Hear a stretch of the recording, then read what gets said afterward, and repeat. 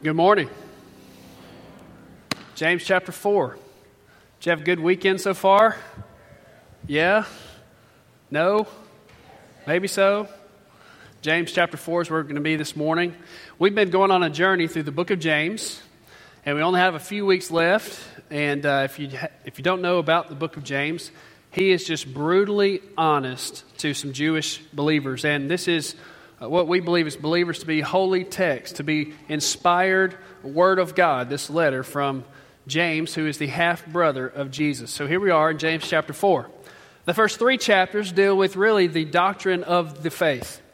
And then here in chapter 4, James gets real, okay? He just gets right down to the heart of the matter. You see, in this church, in this group of believers, there was some dissension. It wasn't a happy fellowship necessarily. It was dysfunctional fellowship Baptist church. It was they didn't have a warm and friendly vibe. They were fighting. And the reason they were fighting because they were jealous of each other. You see, as believers, we talked about last week, we should rejoice when other people do well. Shouldn't we? If a brother or sister has something great happen in their life, we should rejoice. Well, praise God. We shouldn't envy that or look down upon them. That's ridiculous. That's what Satan wants us to think like, and that's not, as believers, we're different, right? We're different from the world, and we should act like it. So here in James chapter 4, we want to talk about today walking with the King. Because essentially that's what James chapter 4 is, as I studied it, that's what I think it's about. How not to walk with the King. And I think we can learn how to walk with the Lord by looking at this chapter. The chief end of man is what? To know God and to enjoy Him forever. Okay, that's our purpose. That's why we are here, for His glory. And God wants to walk with us. Did you know that? That God wants to walk with you daily. He wants you to walk with Him every day. Do you know that?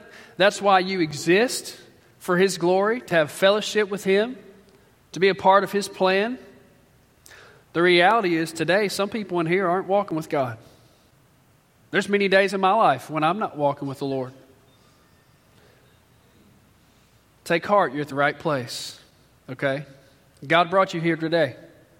He brought everybody here because He wants to communicate to you how much He loves you, how much He wants you to walk with Him. You see, walking with God is exciting. It's adventurous. You better buckle up tight, right? You better hold on for dear life when you're following the Lord. If you haven't experienced that excitement of walking with the Lord and seeing Him move every single week, then you need to try. You need to take a chance and trust the Lord a little bit and walk out and see what God's going to do. So, here we are, James chapter 4. And today we're going to take it, we're going to read the first 4 verses at the beginning, but really we're going to work through it a few verses at a time, okay? Now, what I have noticed, especially growing up in Baptist church, that sometimes when the pastors open up the Bible, all of a sudden people start yawning. Did you notice this? It happens.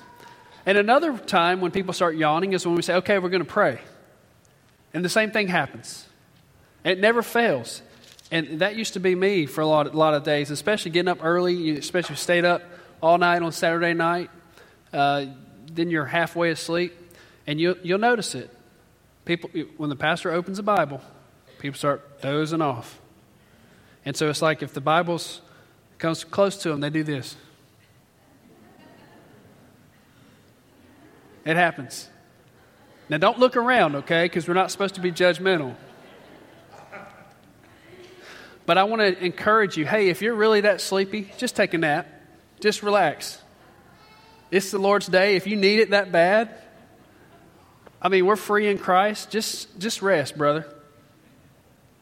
And it's always the men for the most part. Hey, you had a hard week, right? Just take a load off. Kick off your shoes. You're in the right place.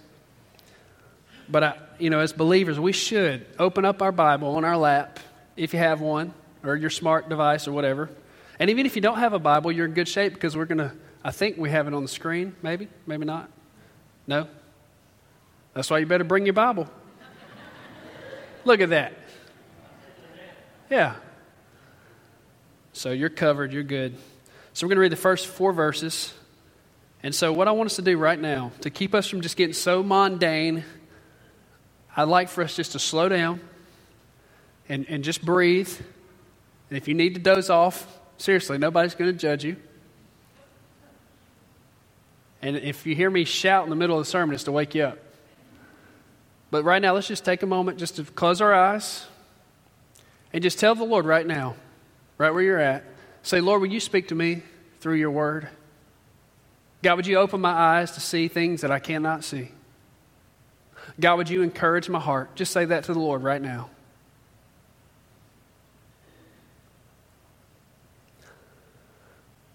Father, we do pray that you would speak. Father, we do pray that you would move. God, we do ask that you would break chains that are on our life. God, I pray that today will be the day of salvation for many people. Father, your word says where the Spirit of the Lord is, there's freedom. So God, I pray that your freedom would run down every row, every aisle today in this building. God, I pray that the children in the back right now in the preschool, Lord, that they would know that you are a God that can set people free. Lord, I pray that you would protect our church from the enemy. God, continue to do a great work. God, we're so humbled that you're here. We ask this in Jesus' name. Amen. I'd like to ask you to stand in honor of reading God's word, the first 4 verses. So James is getting at the heart of the matter, okay? Verse 1, what causes quarrels and what causes fights among you? Is it not this, that your passions are at war within you? You desire and do not have, so you murder. You covet and cannot obtain, so you fight and quarrel. You do not have because you do not ask. You ask and you do not receive because you ask wrongly, to spend it on your passions. You adulterous people, do you not know that friendship with the world is enmity with God? Therefore, whoever wishes to be a friend of the world makes himself an enemy of God. You may be seated. There's a few different truths I'd like to share with you. The first one being, you can't walk with the king and desire evil things. It just doesn't work. You can't walk with the king and desire evil things. You know, we try to make that work, but it doesn't work. That's not right. It's not good. There in verse 1, you see that your passions are at war within you. And then at the end of verse 3, because you ask wrongly to spend it on your passions. You see, there's a problem many times in the church and in the world that we have these passions that are wrong. The Greek word is hedone. It's where we get our word from. The word hedonist or hedonism is from this word. Hedonism is basically the pursuit, the belief, the theory, the religion that says that the purpose of life is to pursue pleasure. That's the false gospel in America today. There's people today in this church sitting in these chairs, many people, that you really do, if you were to be really honest, and you knew you wouldn't get in trouble, and somebody asked you, what is the purpose of life? There'd probably be people in here that says, to be happy, to pursue pleasures. And friend, I want to tell you right now, that is heresy. It's a false gospel. It's not true. It's not true. It doesn't matter if your mom, your grandma, your great uncle Claudel told you that. It's not true. And it's a lie. And it's invading our church. Because we think when we come here, it's all about us and how we feel and what we like. And it's not. It's about the King of all kings. That's who it's about. That's who our church is going to continue to be about. James is talking about this hedone, this problem. These passions, that's the source of all of the disarray that's happening in these believers' lives. Their cravings, their evil pleasures. Now, there's desires that are good and right. Amen? It's a good thing to go fishing. Seriously. It's a good thing to enjoy what God has made. It's a good thing. Marriage is a good thing. Marriage is vastly underrated, I believe. Now, the wedding day, that may be a little overrated. I mean, at least our reception stressed me out. I'm still nervous thinking about it. Some people want more than one picture. It's not like there's more people that came also. Don't be that person at the wedding, please. Doesn't really affect me. I'm not getting married again, so anyways. But there's good desires and there's bad desires. And we like to pawn our bad desires. We like to justify them, don't we? Well, that's okay. We like to say that it's everybody else has bad desires and we have good desires. In James chapter 1, we discussed this a few weeks ago, verse 14.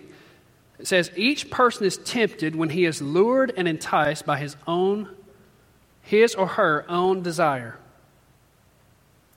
Well, the devil made me do it. Really? No.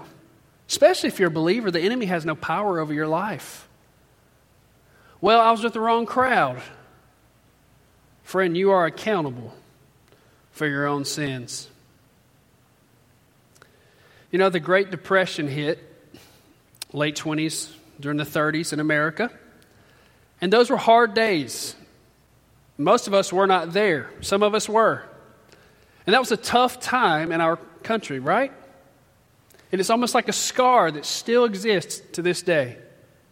People were literally starving to death by the thousands upon thousands. It devastated our nation. And so people that lived through that were determined that their children would never face that ever again. They said, we're going to work so hard, we're going to take every precaution that never, ever happens. That their children would have a better life. Well, then their children grew up. And they decided, you know what? We want our kids to have it better than we had it. Have a better life. Not have to work out in the sun too long. And what happened sometime or another? The better life has grabbed our nation around the throat, and it's killing us. And we're soft. And the church has become soft. We have preachers selling books titled, Your Best Life Now. Allison and I were doing a thing on relationships at the BCM or BSU at the University of Mississippi.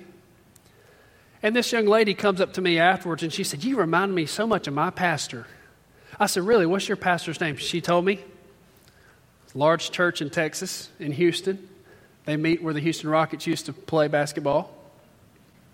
And she said, I said, that, person. And she said, yeah, you remind me so much of him.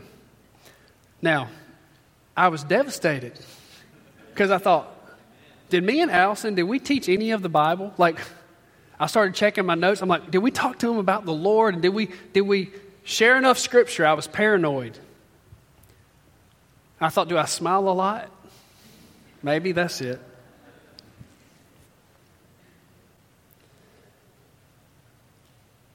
But friends, this life's not about us. It's not about us finding our pleasure. The best life is the Christ life, the Christ-filled life. Not the pleasure-seeking therapeutic deism that's being preached all across America. That's not it. That's a false gospel. Peace is brought upon a life that is desiring the right things. Next, let's see in verse 4. Well, the next point, I'll give you the truth and then we'll look at the scripture. The next truth is you can't walk with the king and hold on to this world. You can't do it. You can't walk with the king and hold on to this world. Look at verse 4. You adulterous people, We just read verse 4. Let's continue. Do you not know that friendship with the world is enmity with God? Therefore, whoever wishes to be a friend of the world makes himself an enemy of God. Or do you suppose it is to no purpose that the Scripture says, He yearns jealously over the Spirit that He has made to dwell in us, but He gives us more grace. Therefore it says, God opposes the proud, but gives grace to the humble. Wow. You mean we're not supposed to love people in the world? Yes, we should love people in the world. James is talking about, when he uses that word world, he's not talking about actual people. He's talking about the rebellious nature of the world, the toxic culture that totally rejects Jesus as Lord. And you know what I'm talking about, right? When someone hates the cross or someone hates anything about Christmas, that's what I'm talking about. The rebellious nature that says, I hate the Lord. I don't want to submit to any authority in my life. That's what James is talking about. He's saying you can't impress everybody in the world and follow Jesus. You just can't do it. It's impossible. Aren't you glad we don't have to?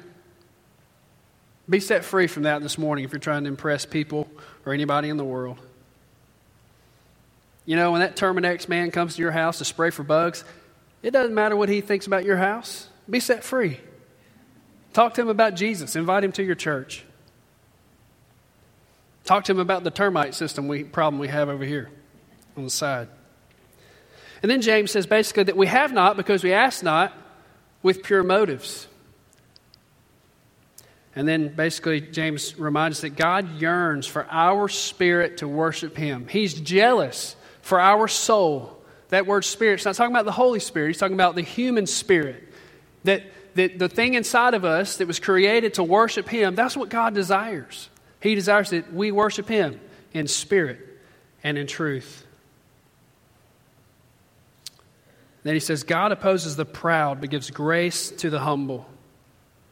God, one of the things He hates, this detestable to Him, is pride. It destroys us. I personally believe that's what's holding back our churches. Pride and sexual sin, primarily among the men. Holding back our churches. It's in us. It's like we feel like we have to impress people all the time. Humility, Rick Warren says, humility is not thinking less of yourself, but it's thinking about yourself less often. That's humility. Humility is having a right view of who God is and who you are. C.J. Mahaney says, pride takes many forms but has only one end, self-glorification. That's the motive and ultimate purpose of pride, to rob God of legitimate glory and to pursue self-glorification, conceding with His supremacy with Him.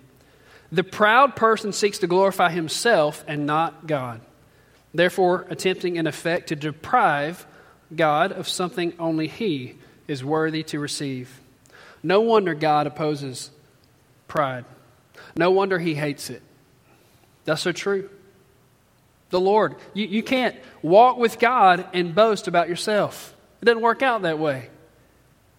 The disciples, whenever they first came to know the Lord, they were humbled. Isaiah saw the glimpse of the Lord and His glory, and he said, "Woe is me, for my lips are unclean." So you can't strut down the street walking with the Lord. But you can hold your head high, knowing that your identity is in Christ, your confidence is in Christ, and your victory is in the Lord. Then the next, by the way, I didn't mention this, but the how-to of repentance is really there in verse 7 all the way through 10. Look at it. We already read let's start in verse 7. Submit yourselves therefore to God, resist the devil, and he will flee from you. Friend, you might need to write that verse down when the enemy comes after you, when you are enticed, when you are tempted. Submit yourselves therefore to God. Resist the devil, and he will flee from you. Write that verse down on a note card, put it in your dashboard, not in front of the speedometer. We don't want you to get a ticket and then blame your pastor. Ladies, write it in lipstick on your mirror. Whatever you need to do, jot that verse down. It's a good one. So it's really a how-to of repentance. So today, hey, if you need to repent and get right with the Lord, guess what? There's a how-to of repentance in verse 7 through 10. Draw near to God, and He will draw near to you. Cleanse your hands, you sinners. Purify your hearts, you double-minded. James is ruthlessly honest. Cleanse your hands, you sinners. Purify your hearts, you double-minded. Be wretched and mourn and weep. Let your laughter be turned to mourning and your joy to gloom. Humble yourselves before the Lord, and He will exalt you. You say, why is James telling us to weep and to cry? Because of our sin. James is saying, hey, if you want to be right with God, if you want to draw close, to have your relationship restored, you need to repent. The word repent means to turn away from. It means you don't just say, Lord, I'm sorry for this sin, and just continue on daily. That's not repentance. That's just lip service to God to make you feel better about your guilt. Now, that's not to say we don't still struggle with things daily. It's a daily battle, especially that sin. You know, you may have that sin or those 2 or 3 sins that just you struggle with more than other things. And we all have a different set of cards we're dealt, right? But we can live in victory daily over whatever. God always gives us a way out. He always gives His children a way out from sin.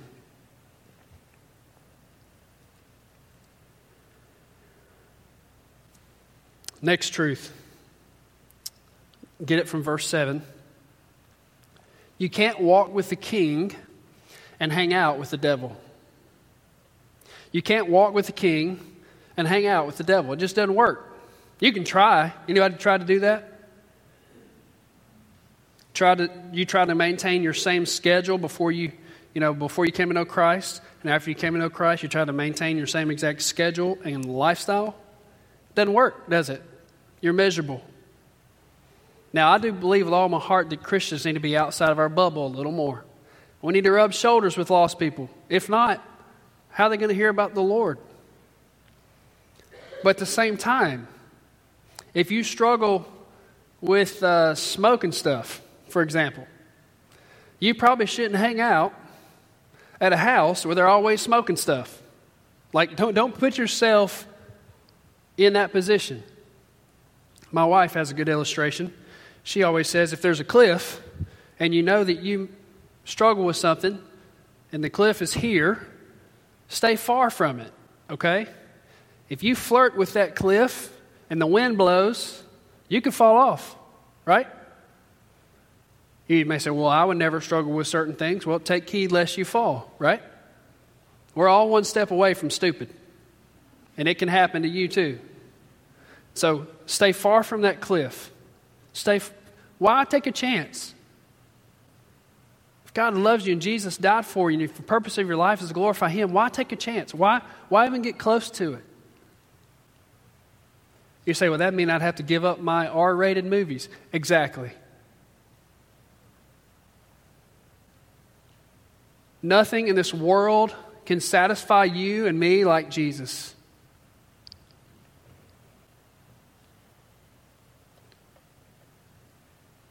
You may say, well, I don't have any Christian friends.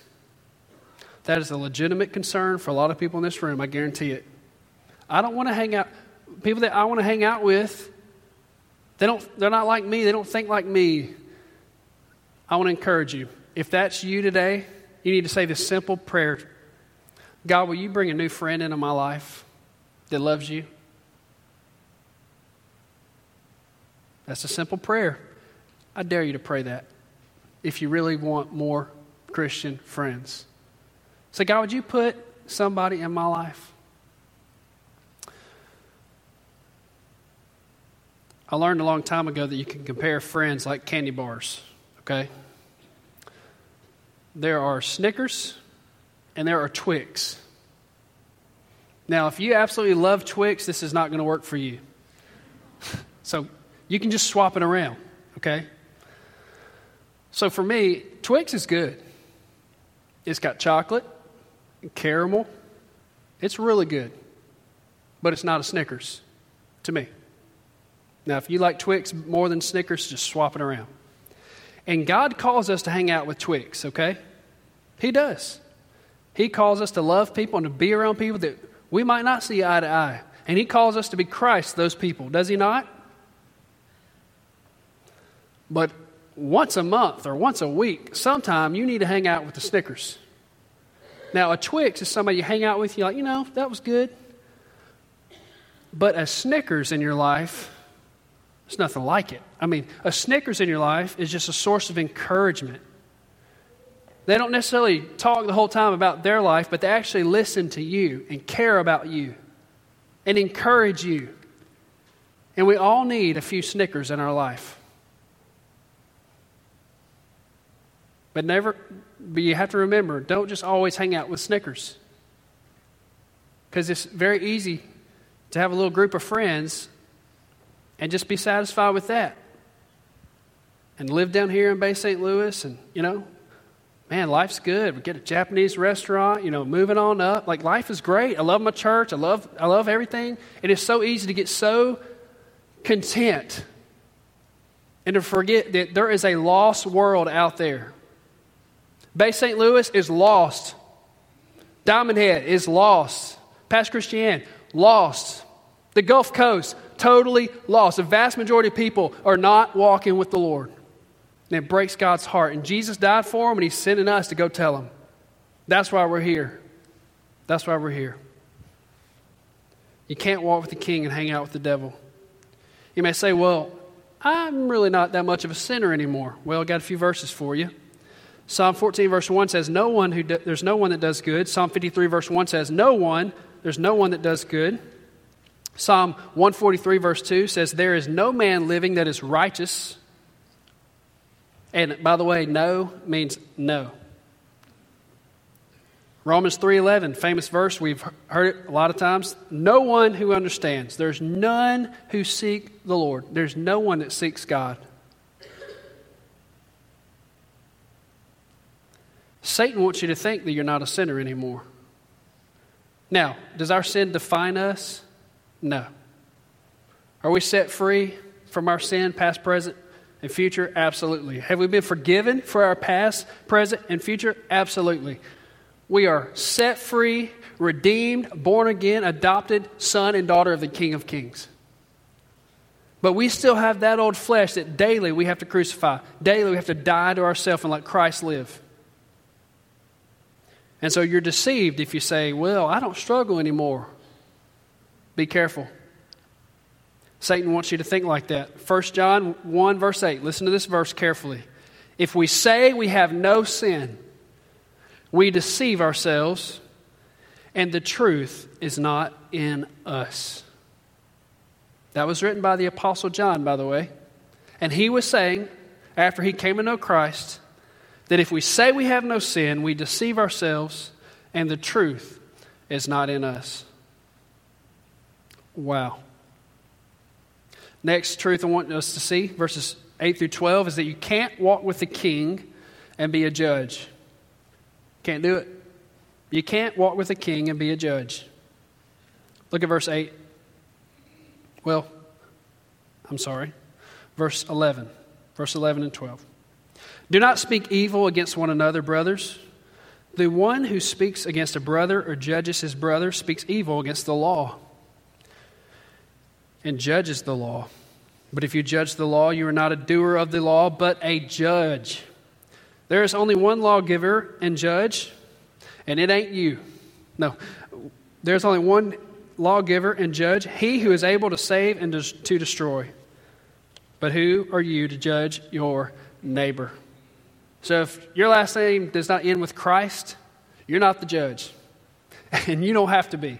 Mark that off your to-do list tomorrow. When you make your to-do list and put it on your fridge, mark that one off. You don't have to do it. Take that responsibility off of your shoulders. James says, and by the way, God says through James, do not speak evil against your brothers. Don't do it. He doesn't suggest it. He commands it. He expects it. Don't do it. You can't be a Christian and not be a nice person. It doesn't work out. You can't walk with the Lord and be a jerk. You just can't do it. That does not make sense. Being a mean person is not a fruit of the Spirit. quick story and then we'll follow. I served as a student pastor at a church for a long time. And there was a young man that sat on the second row, and he had never been to our church before, okay? 7th grader, and he was drinking a Dr. Pepper in a sanctuary. And after the service, this man came up to me, and he was really rude and ugly and got all up in my personal space right here. And he pointed his finger in my face. He said, "You see that young man right there? He is drinking that Dr. Pepper." And by the way, this man was being a judge. And he said, "If that was me, my dad would whoop my rear end." Now, he used some language that was a little more colorful than that. And I was so mad, I thought, okay, I got doubt in my flesh. God, give me the words. And I said these words. I promise you I didn't say them. The Lord said them. I said, "Well, if my dad heard you talk like that in the church house, he would whoop yours." And here's the point. That man was being a judge. Daily we have to decide if we're going to judge or if we're going to help people. And that man, what an opportunity would that have been to a young, little, 7th grade little boy that did not grow up in a church. His mom and dad never took him to church. He didn't even know anything about the Bible. His first experience in a church, he needed that man in his life. He needed that man to go to him, "Hey, young man, where are you from? What's your name?" And by the way, it might not be a good idea to drink Dr. Pepper on the second row. But daily, weekly, we have a choice to make. We can choose to be the judge, or we can be problem solver. We can help people. We can push people towards Christ. If you're a believer, just be nice to people. It's not rocket science. Next truth and the final truth. You can't walk with the king and not do the right thing. You can't walk with the king and not do the right thing.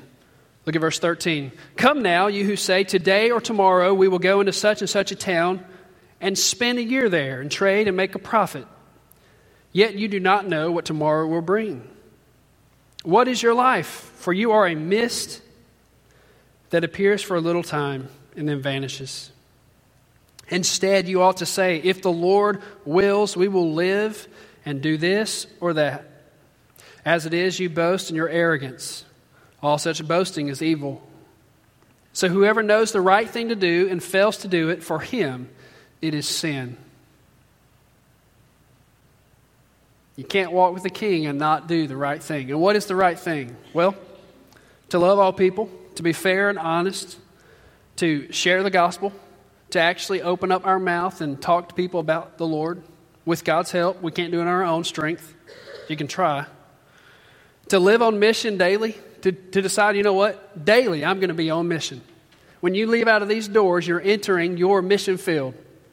That's the right thing to do. To seek to help take the gospel to the nations. That's the right thing to do. We've been commissioned, commanded to do that. To love and honor your spouse at all times, no matter what, no matter the circumstance, no matter if they're loving you back. That's what the gospel is loving someone on days that they do not deserve it. The right thing to do is to be a faithful church member, to follow the Lord whenever and wherever, no matter the circumstances. That's the right thing to do. And then daily, we have opportunity to do what's right or to do what we think is best. And I just want to be honest. God's called us to reach people, and we need to do whatever it takes to reach them. Even if it makes us feel a little uncomfortable. There's a lot of things that make me feel uncomfortable, and I'm sure you could say the same. But we are going to be accountable. What did you do to reach Bay St. Louis? What did you do to reach Diamond Head? What did you do to reach all those people in Waveland? The past. Your friends at work. It's so easy to get frustrated with people in our culture. Somebody honked the other day at me, and I was so mad because I didn't do anything wrong that I know of. It's so easy to get upset with people. Maybe in the workplace or on the highway or, at McDonald's. People act crazy. If you want to see it, just go to Walmart at 11:30 at night in Waveland. It's hilarious. Sometimes I just go for fun. I'm not joking. That's a mission field. God's in there. It might not look like it, but the Lord's in there doing stuff.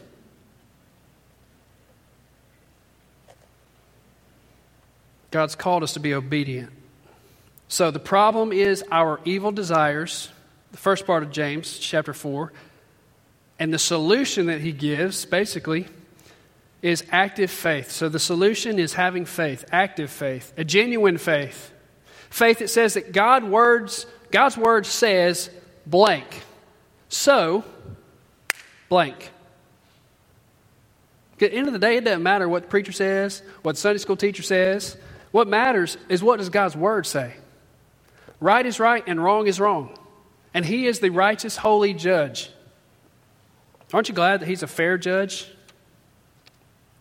Now, part of that terrifies people in this room because you know you're guilty.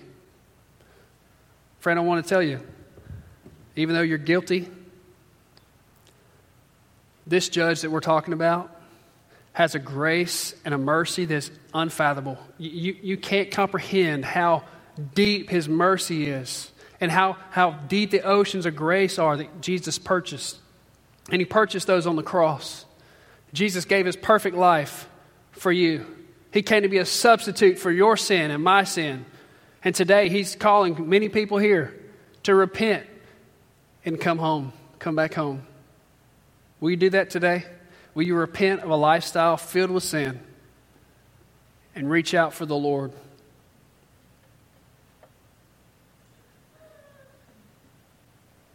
Jesus said in Matthew chapter 7, verse 24, "Everyone then who hears these words of mine and does them will be like a wise man who built his house on the rock." Whew. The Lord is speaking. He's doing stuff. He's here. He's in the house. You better believe it. How will you respond?